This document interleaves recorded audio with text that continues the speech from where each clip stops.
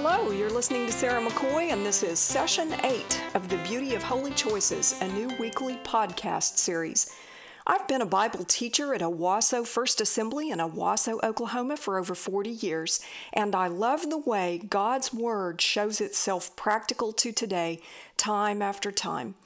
In 2015, I wrote a book titled The Beauty of Holy Choices, which examines people from the Bible who pleased God by making a hard choice in a difficult circumstance.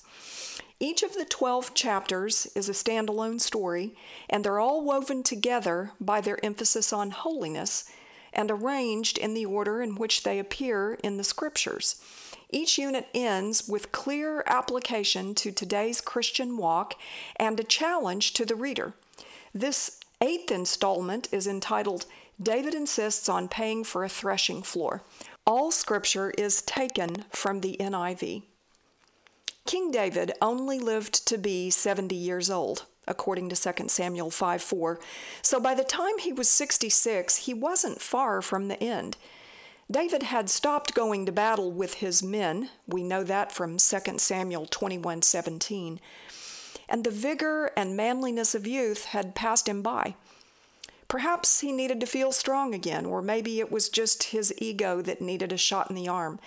In any case, David decided to take a census, which is not a sin in and of itself.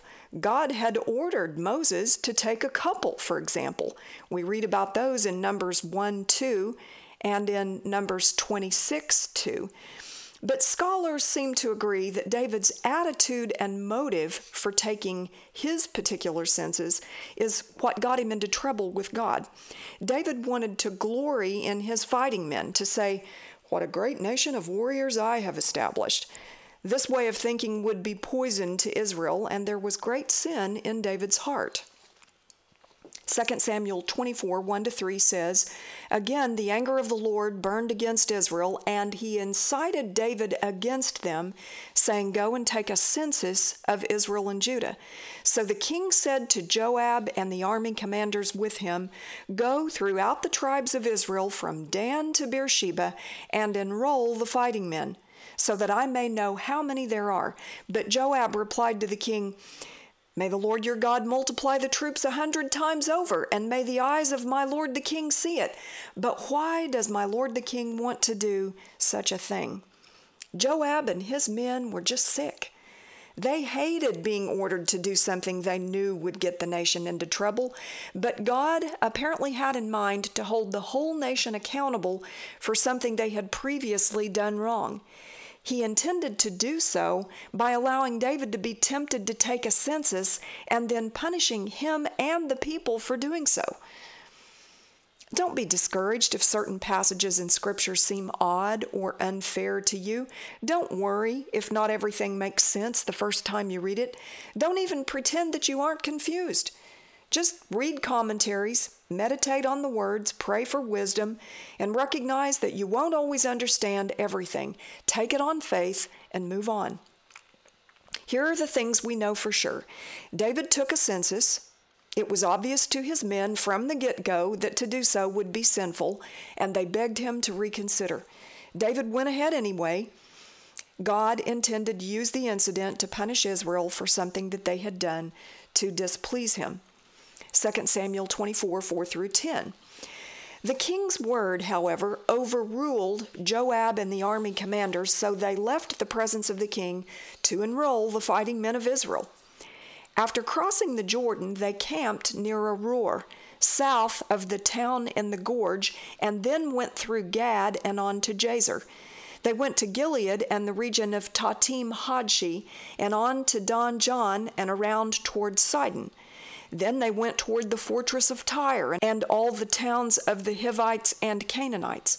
Finally, they went on to Beersheba in the Negev of Judah. After they had gone through the entire land, they came back to Jerusalem at the end of 9 months and 20 days. Joab reported the number of the fighting men to the king. In Israel, there were 800,000 able-bodied men who could handle a sword, and in Judah, 500,000. David was conscience-stricken after he had counted the fighting men, and he said to the Lord, I have sinned greatly in what I have done. Now, Lord, I beg you, take away the guilt of your servant. I have done a very foolish thing. What a shame. David realizes it's wrong and wants to undo it, but it's too late. His men have already spent more than 3/4 of a year going house to house and counting. The climactic moment finally arrives. Referring to their figures, they speak out loud the grand totals as David sits on his kingly throne, eagerly anticipating the results. But once that big number is out, the fun is over.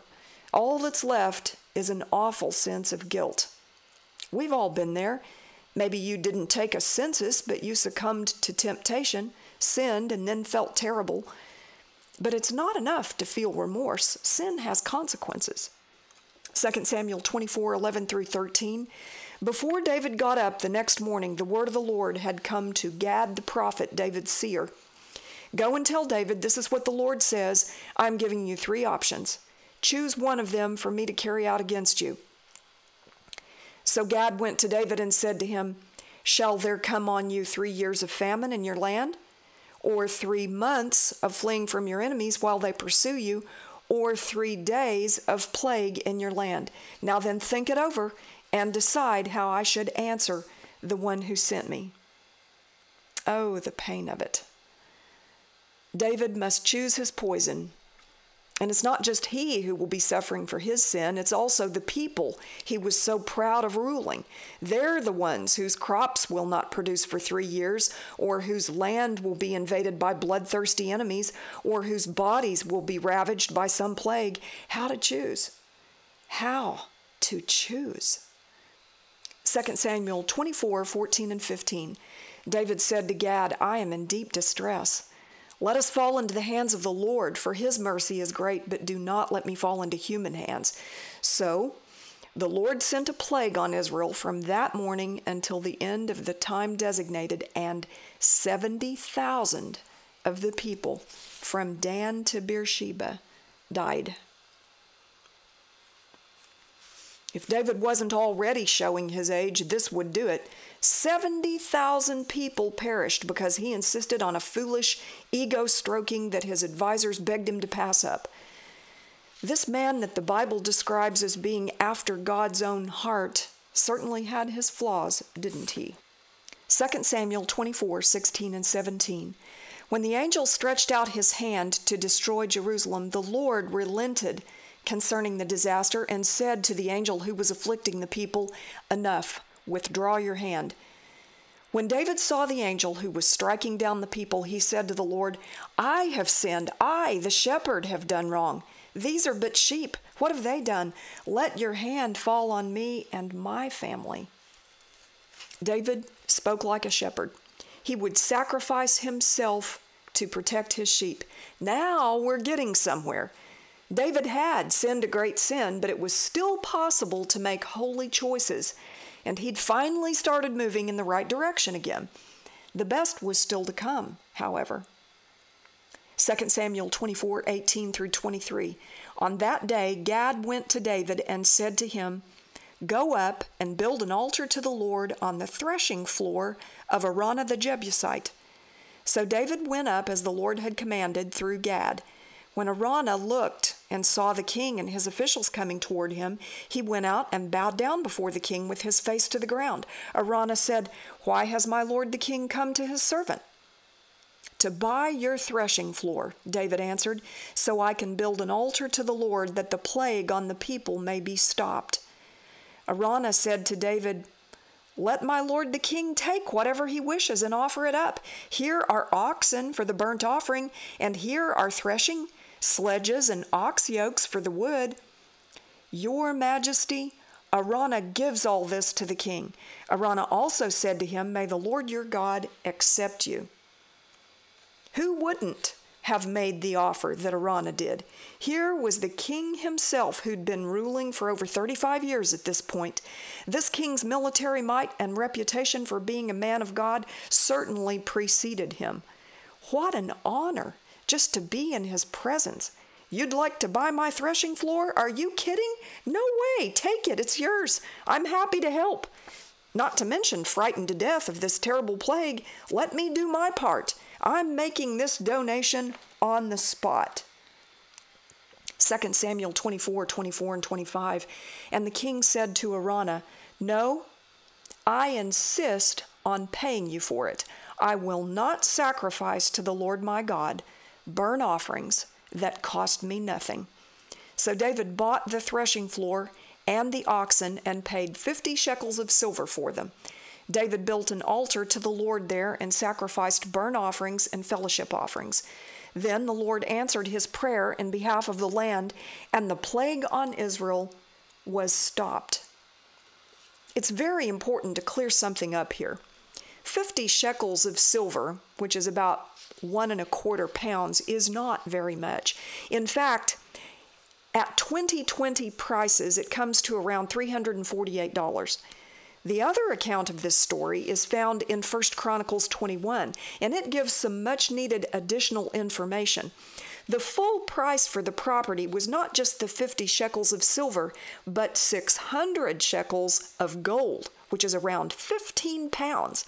At 2020 prices, the gold alone is worth nearly $413,280. So the 1.25 pounds of silver mentioned in 2 Samuel was apparently a down payment made with cash on hand by men who hadn't expected to make any large purchases and were just carrying around chump change. Then, when David's associates were able to go back to his palace and get the gold, they did so and finished the deal. Incidentally, this threshing floor and 8 acres of property wasn't just any old spot. It happened to be part of a mountain range collectively called Mount Moriah, and was the very place where the Torah records that Abraham nearly offered his son Isaac as a human sacrifice, Genesis 22. Later, this land was the site of Solomon's temple, 2 Chronicles 3:1, as well as the second temple, which was erected by Ezra in Ezra 6, due to the destruction of the original. Today, it hosts the Al-Aqsa Mosque and the Dome of the Rock, the third holiest shrine in the Islamic faith. The Old Testament foretells that when the Messiah comes, he will reign from a temple on this site. Christians understand this as the second coming of Christ. The desire of Orthodox Jews to construct a third temple in fulfillment of prophecy on the site of the original is one reason for the great contention between Muslims and Jews in the Holy Land. What this all means in this story of David's expensive purchase of a place to sacrifice might be construed as to be about paying for our own sins, but that would be terribly wrong. David did not pay for his sin with some silver and gold. He demonstrated repentance through obedience to God's command. So if David wasn't buying off God, why was it necessary for him to make a sacrifice after sinning? Couldn't he just accept God's forgiveness and move on? How was buying the land a holy act? Allow me to answer by beginning with more questions. Would you want to be in a committed relationship, a friendship, a parent-child relationship, or a marriage where the other person didn't have to give anything of himself or herself? Where the other person had to expend no effort at all for you and never had to show that he or she cared? Where the relationship was completely take for him or her and completely give on your part? How could you ever really know whether that person cared for you for any reason other than what he or she got out of you? Likewise, would you want your children to never have to show that they appreciated you or cared for you or were willing to do anything for you in return for your sacrifice? Good relationships are give and take. We have nothing of value to offer God that isn't His already, except ourselves. God gave Himself for us. Now He expects the same in return. How can you give yourself to Him?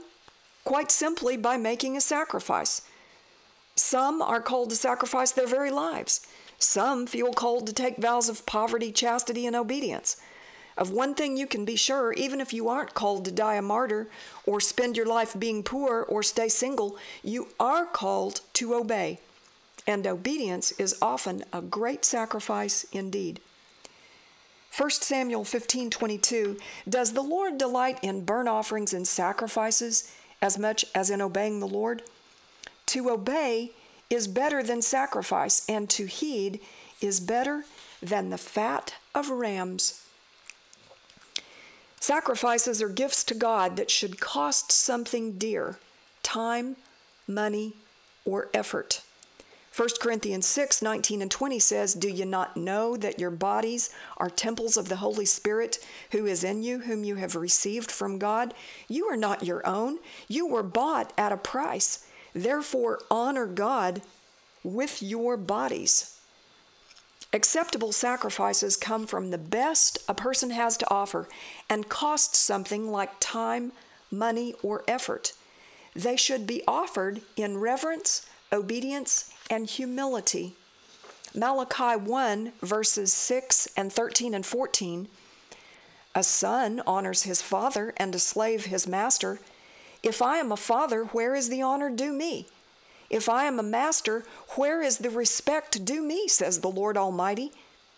It's you priests who show contempt for my name, but you ask, how have we shown contempt for your name?